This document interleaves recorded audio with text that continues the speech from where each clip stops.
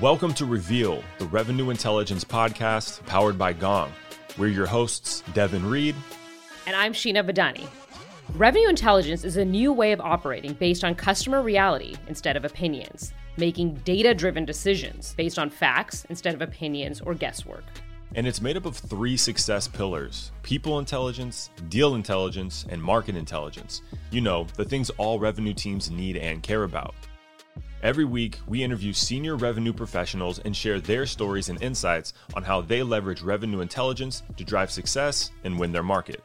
You'll hear how modern go-to-market teams win as a team, close revenue with critical deal insight, and execute their strategic initiatives, plus all the challenges that come along with it. Sheena, when I think revenue intelligence, I think of you. I really do. And I know that when we're in these interviews, it's easy for me to kind of get my sales guy hat on, and I like to get tactical. And I always love that you have really good questions to bring us back to, our purpose, right? Which is making business decisions and driving revenue by looking at data. I have to imagine today's interview had to have been one of your top 5 all time. Had to be one of your favorites. Oh, it really was. At one point I say, oh my God, this is music to my ears. I wanted to say that after every single one of his comments. I'm like, I can't keep saying the same phrase. And now I don't know how to extend that analogy. But so true. The way he balances the analytics and the data and kind of that data-driven mindset with some of the softer skills that he pulls out through skill development of his people and through the voice of the customer was so on point. I loved it. I thought it was great too. The reason also is I've been looking forward to meeting Kevin Dorsey, aka KD, for a while. We've talked online. I've known who he is for a long time. But I was really impressed with how, like you said, the balance, right? I think a lot of times we talk to people and they're like, data's for sales ops, right? And then the other side is people, self-acclaimed science nerds or data nerds in the sales space, right? And they really like that.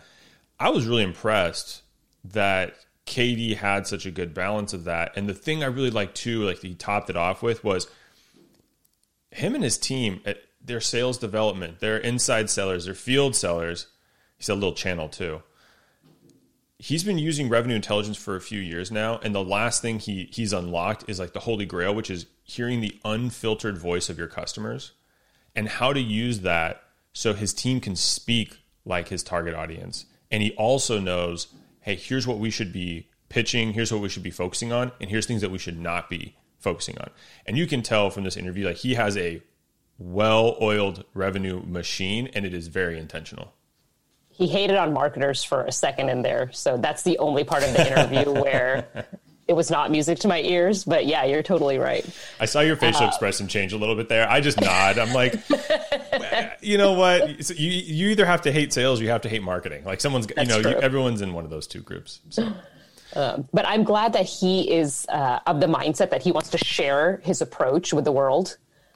He has online courses, he posts on LinkedIn all the time, and now he's here with us today to chat about his ways. So I'm grateful for that.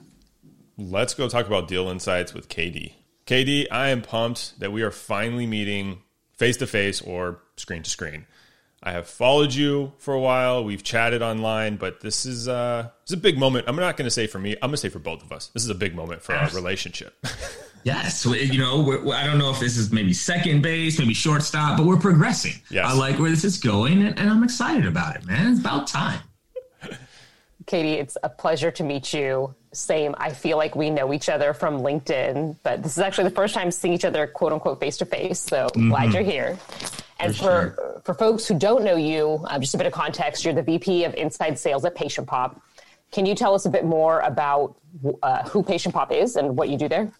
For sure. So PatientPop is a practice growth and efficiency platform. So we work with private practices across the country, and we help them bring in more patients, right? Help them bring in the right types of patients, then also have a better kind of office experience. Medicine is one of these industries that for as long as it's been around has not evolved nearly as much as a lot of spaces have. So it's a really fun space to be in. And I lead the inside sales org there. So I have a large team of SDRs I have a large team of closers as well, with some channel people in there too. And then the field, kind of like I work with the field org through my SDR. So my team's about just over 100 now and still growing. And I love what I do. Well, and I can tell you love what you do because you're on Patreon, you're active on LinkedIn, you're big on coaching, personal development. You're constantly talking about books that you read, books that you buy, which I appreciate. So you're all about, sharing what you know and kind of your own journey, which is why I've always liked you. Aside from wanting to meet you directly, I asked you to come to Reveal so we could talk about how you use data to coach your team, specifically around deal insights. So let's just start really broad here. How do you use revenue intelligence today? Or in other words, how are you using data to fuel growth today? So if I look back really through my career, I think something that has helped me a lot is pattern recognition, right? Being able to look at things and pick on what are the patterns? What's the pattern? What does this rep do more consistently than this rep? What types of deals seem to close faster? Which ones have a higher ACV or contract value, right? And so I'd always spend time looking for those things.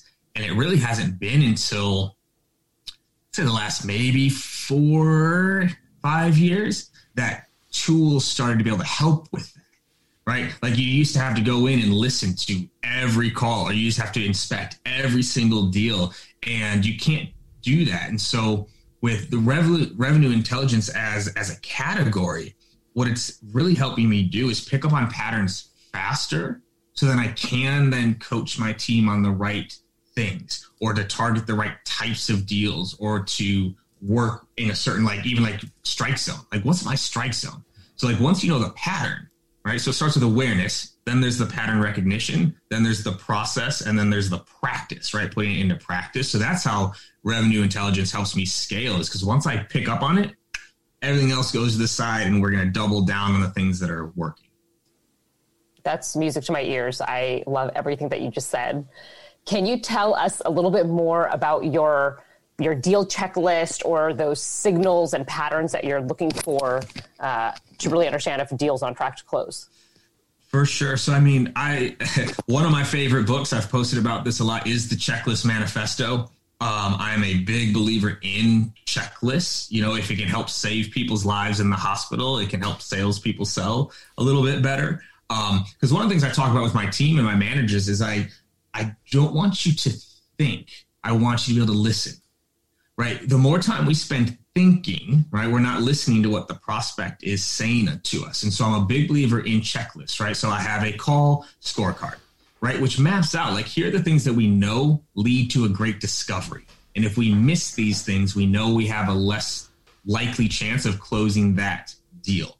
Then we also have call it a wrap up or next step checklist. And this is how we look at pipeline management, is okay, did they agree to a scheduled follow-up call? Yes, no. No means it's less likely to come through. Did you ask for the business? Yes, no, right? And so we use the checklist there, again, as guides and reminders of, here are the small things we need to do that give us the best chance to succeed. And when we miss them, we also know what we have to do next, right? So for example, if they did not accept the follow-up invite, and that's very clear, my managers are asking the question, the rep knows they're going to be asked the question because they have their checklist, cool. But then this is also where revenue intelligence starts to pull it all in, right? Of hey, you haven't touched this deal in 3 days. It's on your commit. I looked at the notes. You don't have a scheduled follow-up call. You haven't touched it in 3 days. Why is this in your commit? But then a lot of reps are you're right, I'm going to move it out of commit. I said, no, pull it into commit. Go do the things that you missed to pull it in. And so those are the ways that I try to leverage, reminders and checklists and guidelines of what we know lead to success. And it does. It makes a huge difference. And we know, because the reps that have the highest call scores, the reps that have the highest follow-up scores, all that have the highest close rates and the highest revenue on the team. It's that straight up dotted line, linear causation, correlation, whatever you want to call it. I know it, and I can teach to it. On, to dive a little bit deeper and maybe a little tactically on the deal checklist, tell me more about that. Where does that live? When are reps and managers going and looking at that checklist? Tell me more about that. So we have certain things that are built into the tools that we use, like with like prompts and reminders, like, did this question get asked, right? If it did, great. If it didn't, we actually have certain things that like will pop up and say, hey, this is a deal that this was not asked, right? Follow-up dates were not confirmed. But then the flip side of it is this is just a checklist that lives in Google Docs that the managers and the reps have access to, and they go through it. And what I like about this too is the rep knows what they're going to be asked as well, right? Mm-hmm. And so for like my sales leaders that are listening to this too, right? You go in there and you say, hey, so what's up with SuperBiz? And the rep goes, let me see, right? And they, oh yeah, that's gonna, no, we don't ask what's up questions. We ask, did you agree that they have a problem? Why do they want to solve it? Who else is involved in this decision? Do you have a follow-up meeting? Did you ask for the business? Like, it's very clear what we're going to dive into, which also allows us to work through pipeline faster more often than not, right? The rep can say like, bam, bam, bam, bam, bam, bam, bam. I've accomplished all these things. The only outstanding thing is I need to send a problem-based proposal. Let's talk about that today. Right. So it lives in Google Docs, but also lives in some of the tools that we use and even Salesforce fields. Like I have certain fields in Salesforce that you have to fill out. So I know you accomplished certain things. And then back to the first question. Now I can pick up on patterns. Wow. For deals that don't have this filled out, I can track what that close rate or what that sales cycle looks like compared to ones that do. Now I have a pattern. Now I can put it into practice. It sounds like, Katie, you and your team of leaders are able to cut the game of catch up, which is, you know what it is. You're in the pipeline review, right? It's like, Devin, what deals do you have? I'm working on SuperBits. It's like, okay, who are you talking to? I'm talking to this person. Okay, what did you talk about, right? You go through that loop and you end up spending most of Devin's turn in the team pipeline review on getting you caught up to where the deal is. It sounds like you've nixed that. And now you've got like this GPS, like I know my route to get to the end goal as quickly as possible. And is it fair to say it's kind of changed the way you coach deals to be a little more on like the strategic side? Yeah, absolutely. Like I want to avoid the fluff. I want to avoid the stuff I can't do anything with, right? And so this is on both sides, right? This is also on the manager. I don't want my manager asking questions that they could clearly see the answer to, right? So you don't go in asking your reps, so like, hey, like, when's the follow-up date? That's a field in Salesforce, right? That's actually disrespectful to the rep. They did their job. You didn't do your pre, right? So it's making sure that we're focused on the things that are actionable, things that we can do something with, right? Like my team knows this, and anyone that's, hung out with me for enough time knows like I'm not very patient with conversations that like aren't going anywhere. It's like, yo, like, cool, awesome. Have you sent them the proposal yet? I know the other things. I looked at it, or I already listened to the call, already went through and looked at the notes, right? So I think it's avoiding the fluff and focus on what's actionable, right? Same with even our one-on-ones. Our one-on-ones are structured. They know what metrics they're reporting, what numbers they're going through, what their commit needs to look like. Like it's all a process because I talk about this with my directors a lot, but even my managers. You manage processes, you develop people, right? You don't manage people, you manage a process. People are impossible to manage. We are just impossible. You develop people, but you have to have a process to manage. And we have processes for damn near everything. And then I'm going to keep circling back to kind of the pattern recognition. Once you realize something's working, you build a process around it and then scale that out to the team. How's this conversation going so far? Are we getting towards the end goal? Or are we getting fluffy? We're good. We're good. Okay. I'm enjoying myself right now. All right. Pass the first heat check from Katie. Yes. So I think we're kind of circling around it. Katie, I want to know, what are those signals, right? So you said, hey, I've got these fields, and if I see these things that are missing, or if I see these warnings, like I know what to act on. What are those like deal warnings that are coming up for you? So the first deal warning is problem agreements, right? And so this goes all the way to the very beginning of discovery. Did we discover and agree to a problem that needed to be addressed? right? Reps know this, by the way, too. If they ever come to me for help on a deal, they know the first question I'm going to ask them. They know, and they'll roll their eyes. If any of my reps like listen to this or end up watching this, they'll probably shout at the computer like, I know what he's about to say. What problem did they agree they have? Until you have that, almost none of the other things that we're going to talk about matter, right? Oh, like they're pushing me back on price. What problem did they agree to? Well, they want more patients. No, that is not a problem. Wanting more patients is not a problem. Not seeing enough patients is a problem. Did you get them to agree to that? So it starts, the first thing that we look for is problem agreement, right? So that's in discovery. Then we look at why they should change and impact. Did we gather that throughout the demo or the sales process? So those are like called the demo check-ins, right? Of like, these are the things I'm going to ask just to know if the demo went well or not. Because this is where people waste so much time. They waste so much time talking about the follow-up and the sales process and navigating like the deal flow when you never sold it the right way in the first place. And so then you wonder why it goes dead. I don't want to worry about a proposal or pricing if I didn't get that problem agreement. If I didn't get the problem agreement, you got to go back and get it. So once we move from the actual demo, then we're looking into, okay, are there scheduled next steps, right? It's scheduled, a date and time. The are you sold question, right? So whether they're going to buy or not is different, but like, do they believe it will solve a problem, right? So did they agree to that? Has a recommendation been made yet, right?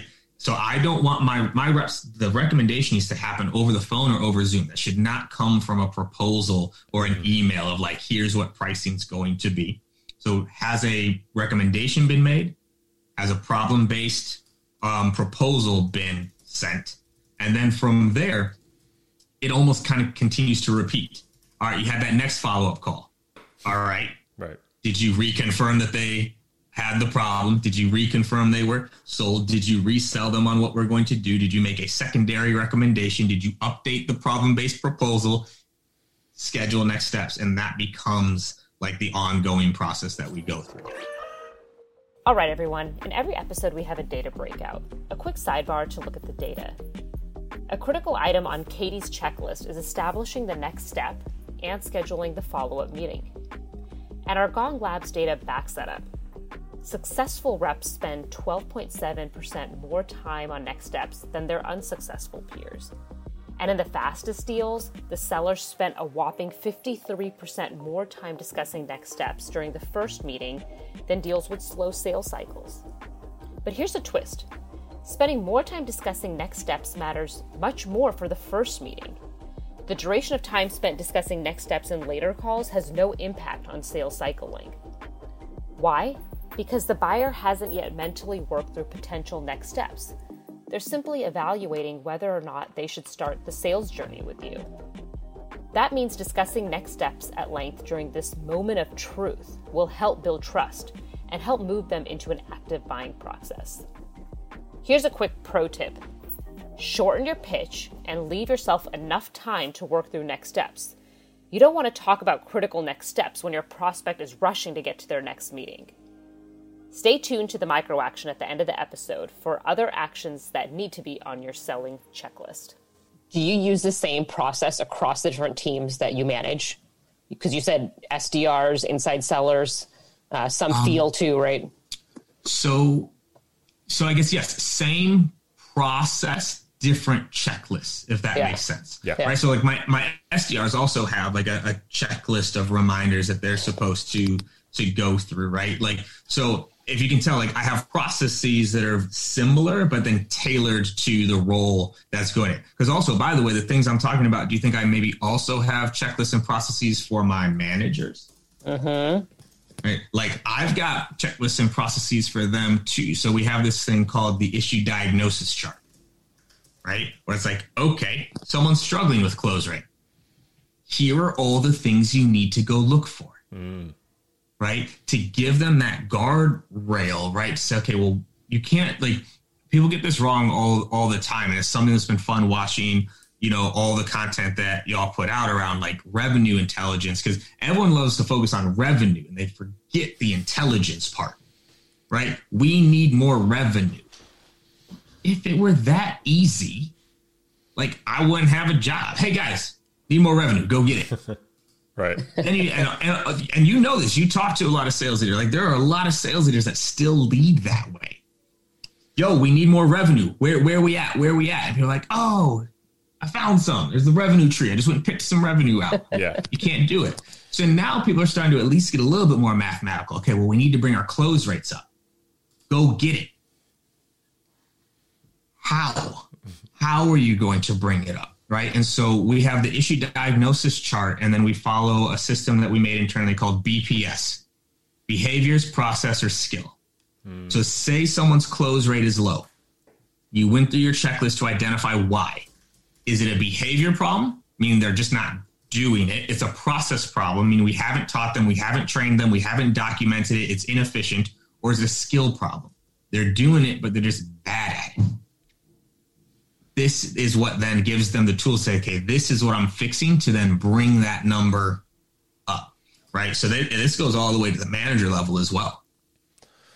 I love that, because at the end of the day, I think the number one like vehicle to get everything that you're talking about is visibility. Right. If you can see what's going on, I've got a list for you. I've got a process. The process even has checks and balances where if the process is broken, the process will, you know what I mean? Like it's like waterproof here. I love it. I'm just kind of thinking through the BPS aspect, where I have to imagine it also makes your managers and directors more efficient. I'm not wasting time trying to figure out what might be the cause. I've got a list, and it's like, look, if it's behavior, that's a very different conversation than, hey, KD, I think there's a process gap, or hey, let's have an hour-long call on Friday afternoon with a beer and talk about this skill, because I think your discovery might be actually a little off. Yeah, it's everything. Everything eventually can be measured, and I'm not trying to say this is all science and no art. But like you can tell if someone's doing something well or not, right? Are you asking this question, right? I can go in and I can type in the question I'm looking for and see if you're doing it or not. I couldn't do that back in the day, right? Like I had to go and listen to every single one. But even with my managers, right? So say we're using Discovery. If that's where something's broken, I don't need them to listen to a full call. You're only listening to Discovery because that's what's broken, right? And so many managers, they try to do all of it. They try to fix everything. They try to give too much feedback versus, okay, close rates low. I went through my checklist. I realized we're not asking for the upfront agreement on almost all of our demos. So this is what we're going to be practicing for the next 3 to 4 weeks till we get it down. Okay, we did it. Shoot, close rate didn't still come up. We got to go to the next thing, right? And so it allows them to focus on the right things. And again, this checklist that I've built, where does it come from? Patterns. We know, like, okay, if you could step into any sales org in this country, and if I said someone's struggling with closing deals, there's going to be a certain amount of things that you would look for. Right. That's just patterns that you've built, right? And so that's what's fun with technology is it's getting closer and closer, like pick up on some of these patterns even more so. And I can't wait till it's all the way there, because then I can just point at people. Hey, go do that thing. Go do it. We figured it out already. So we'll see. We'll see. In order to make sure that your reps are productive, that they're hitting their numbers, that they're being their best, what are some warning signals or patterns that you use to understand whether they're on track or off track? So that's just when I get into math, right? So we look at revenue, like, and you can actually ask my team this. I hardly ever talk about revenue, ever, because revenue is the last part of everything else that we do, right? So we have certain skill-based metrics that we measure, and they all lead up to revenue, right? So I have revenue. Cool. What's your average contract value? What's your average seats per deal? What is your sales cycle? What is your close rate? What is your show rate? What is your connect rate? And what is your conversion rate? And then what's your activity? And so we look at that full process to see if someone's on track or not, right? And that's also then where we find out which levers we need to pull, right? So I've built a calculator for my team. Like my reps know like to the dial what they need to do to get to their number, right? Or you know what? Shoot, I don't want to make 120 calls today, but if I could bring my close rate up from 20% to 30%, I don't have to do that. And so then that's how we can map some of our coaching plans to it. So that's how I look to see if a rep's being productive is, are there skill-based metrics within the range I want them to be, right? And then if they are, does the activity match to get them to their end goal, right? At that point, it gets actually pretty simple. There are often times where I can look at a rep and say, I know where you're going to finish. If you keep doing what you're doing right now, I know where you're going to finish. And the only way you'll beat the number I'm putting in front of you is if you get lucky. But at that point, it does become mathematical, right? If your close rate's 30% and you only run 5 demos, how many deals are you going to close? Right. 1.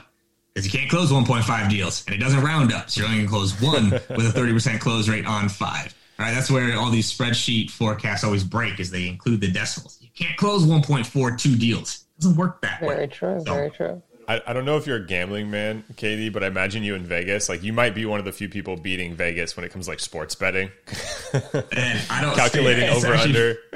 So funny enough on that though is I'm actually not good for Vegas because of what I said earlier on in this conversation. I'm not patient enough. I'm not patient enough like in those. And also too, if you can imagine, might be somewhat of a control freak.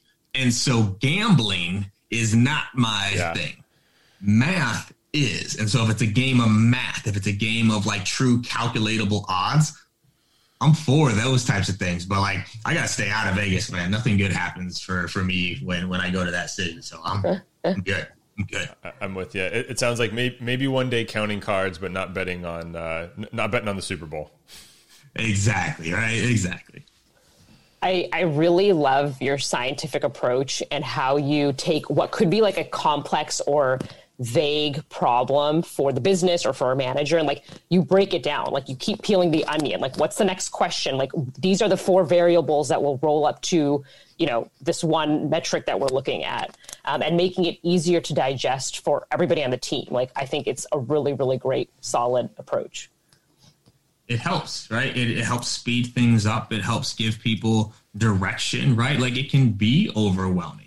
It can be like, where do you start? What do you look for? And you don't know, right? And so being able to, you know, put it down, I think also part of this comes from like, you know, my memory isn't that great. So having a checklist helps me a lot, right? And it makes it so, all right, this is easy to do and to go through.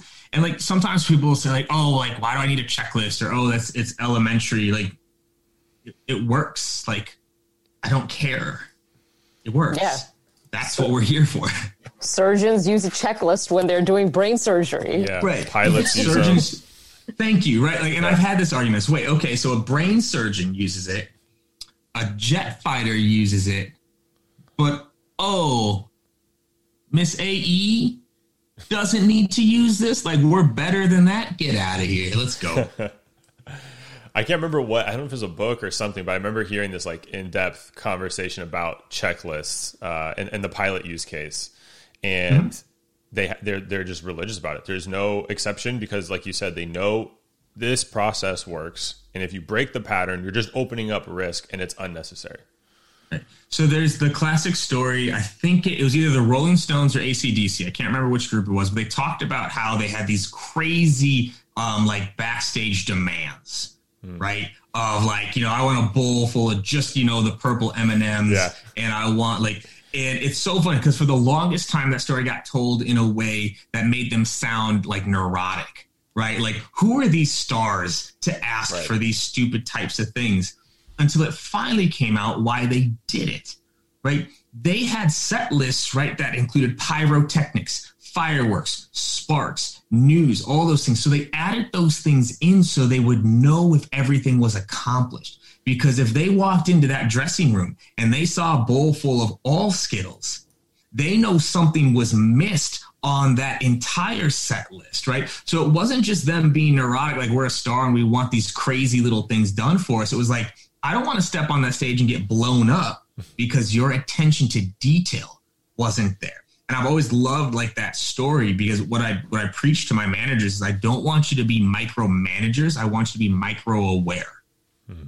You need to understand the small things that are happening that lead to that end result that we're looking for, and missing just one thing. You could do everything right, but you miss that one thing and you won't get the results that you want. It's that level of awareness that's necessary. I love that. That's a good story. I actually had not heard the other side of that story. I was just Right. like, yeah, of course, like early rock stars were prima donnas because they were like superstars. Like maybe I would too if I could. I don't know. That's why they did it. And that's why it was brown M&Ms one week and Skittles another week, and be different places in the set list, because if like at that point you are talking life and death. And so if the attention to detail isn't there, that was their warning sign. And they would make them all, they'd go through the entire set list again to make sure that things were accounted for. So, everyone thinks they're just crazy. They were actually really smart. No, they were crazy. They were crazy and smart. Could be Let's both. be honest. Like they were crazy for sure. So of all the things, you're clearly data minded, right? We've got process. What's the most surprising thing that you've discovered about you, your team, your business by looking at data? So I think there's a lot, honestly, because we look at these things all the time, and like I'm gonna lump behavior into data a little bit here too. But like, for example, when we're building our demos and our scripts and our outbound emails, things like that, like something that matters a lot to me is using the language of our customers, right? Using the language of our prospects. No, and I'm not hating on marketing, but unless you're selling to marketers, you don't know the language of the prospect. You talk differently. Same with salespeople. We say type of things all day long that make no sense. So I'll go in and I'll listen to calls to find out when the prospect says, wow. When does the prospect say, I didn't know that? When does the prospect say, oh, cool. Wait, really? Could you show me that again? Awesome, right? It's so funny. A lot of sales leaders will go in to listen to calls and like pick out the filler words like cool, awesome, sweet. And they're listening to the rep. And they tell the rep to stop saying those things. I'm listening to the prospect, right? And so one of the things that we found, for example, was we'd get way more engagement and way more, participation around reviews, right? When we start talking about doctor reviews. But at the time, that was part 3 of the demo. So what do you think we did with that? We moved that up into the demo. We start there now, and we saw close rates come up accordingly, right? We also found out that one of our top reps consistently asked a question, how can we get this done? How can we get this done? She had a close rate almost 2x higher than everybody else. And it's not just because of that question, Sure, but that question, how can we get this done, right? So pick up on the pattern and you go, but also using data to eliminate, right? So you can bring up a metric just by getting rid of the fluff, right? So looking at how close rates are across specialty and size, and realizing like, okay, these specialties, although we can book a lot of them, don't close. Stop it. And so what then happened is, although our total pipeline came down, our total revenue comes up because we replaced about half of those with better demos and we got rid of the fluff. Revenue comes up. So like there's for days, right? Like you look at the data, you look at the patterns, you look at the processes going into things or the behaviors going into things, you can find it. Like I did a podcast way back with Brandon over at Seamless. And I don't know how we got into it, but somehow the topic came up about like reps, not staying with companies long enough or, being, they jump around. And I said, I was like, what? I'm going to say something I think most people disagree with. I will take a top performer for 6 months if you'll give them to me. He's like, what? 6 months? Like you don't get the return. I was like, you don't think that if I have a world-class salesperson for 6 months that I can't figure out what makes them a world-class salesperson? I can't duplicate them, but I can replicate them. You follow me here? Right. I can't duplicate. I can't do a pure clone, but I can take 70, 80% of what they do and roll it out to the rest of the team and watch the entire team come up. right? So every quarter, my team, we do an exercise called scaling greatness. Because as a leader, it's always easy to focus on what's going bad. Once a quarter, I want them telling me what's going really well, what the patterns are, and how we can do more of it. So it's a little bit of a long-winded answer. I'm sorry, but like, this is what we do. And so it gets me fired up. Like, this is the world that we live in. Don't you dare apologize. No, that was phenomenal. And I admit, when you started the answer, I was like, come on, Katie, like, you come on, man, like 6 months. But it makes sense because, like you said, we're not trying to duplicate it. Let me just extract what's working, get a playbook that I never would have had otherwise, and then I'll write them a rec for their next role if I need be. 100%. 100%. But I am guessing that without the technology, without the data analysis, you wouldn't be able to replicate that great rep in 6 months. Not as easily. Like, and this is just the, the side of me, whether you can tell or not, I'm a little obsessive about this stuff. If I knew I had only 6 months to this top performing rep, best believe I'm going to prioritize my time to dig in and find those things. Yeah. Technology is what helps me do it faster and for more people. But like, I don't think a lot of sales leaders prioritize the right, like, focus of, like, if you just studied your best for 3 months, 4 months, that's all you did. Mm-hmm. You're going to be able to raise the entire team up accordingly, right? But without revenue intelligence, without call recordings, without data, without math, without dashboards, it becomes a lot harder to do. That's what's been so interesting to watch is I feel like revenue intelligence truly has positively impacted my results.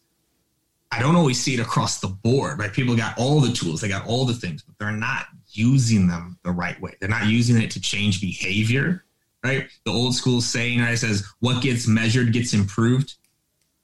It's not true. Yeah, what gets measured is made aware. You can't improve it unless you change something, right? The change is where most people miss the mark on all this. Yeah, that also assumes people aren't going to find ways to game whatever is being measured and cut corners. There's something I read a while back about that. It's like whatever number you put in front of someone, they will naturally find the easiest, fastest way to get there. Mm-hmm. Not the best, just the fastest.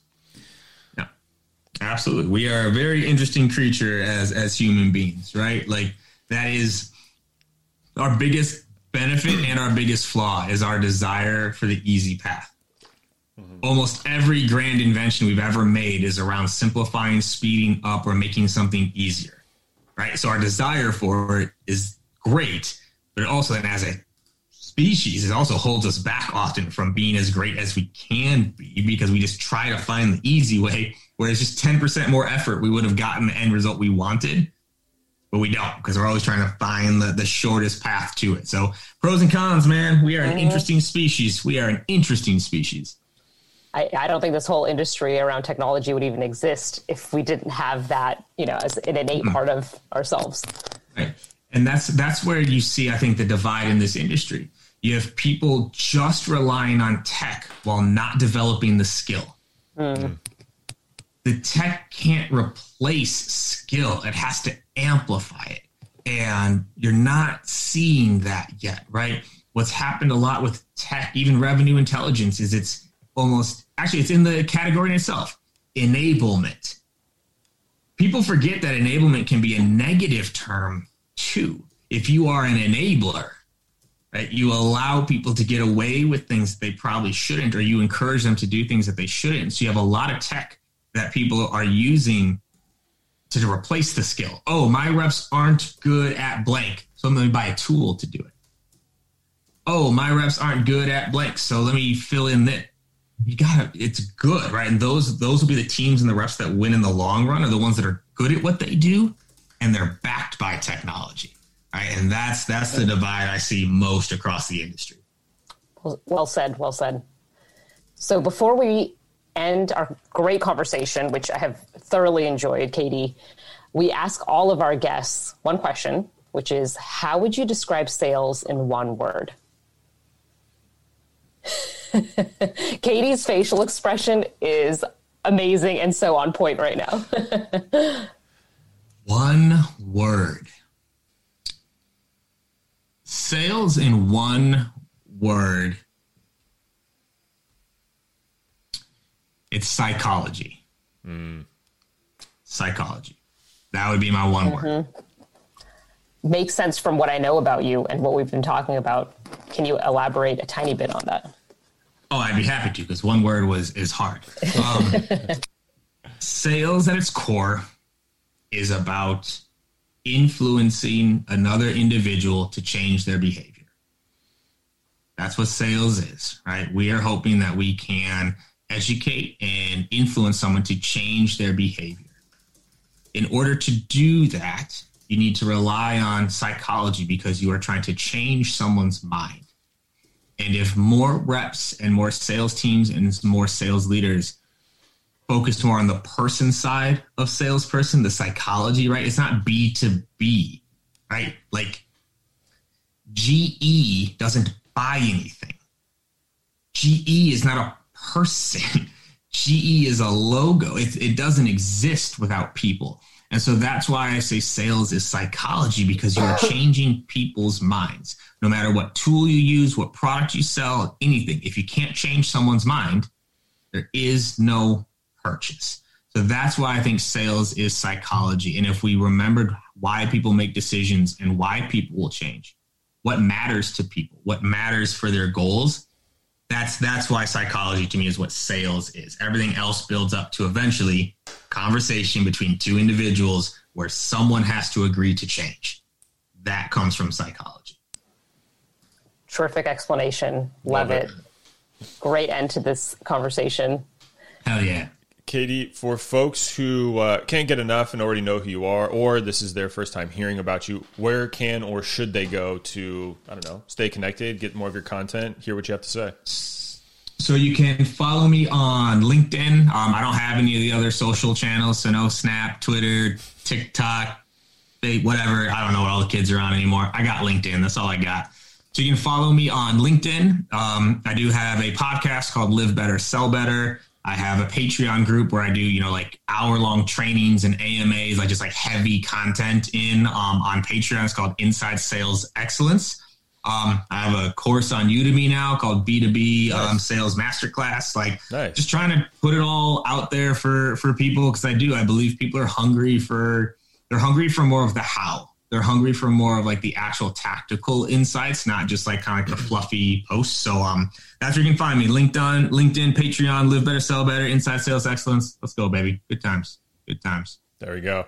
Thanks, Katie. We appreciate it. Thank you for your expertise. Thanks for keeping it real. And I'm sure I will see you sooner than later again, hopefully in person, but at least on LinkedIn. Hell yeah. Give me some swag. You promised. I did promise.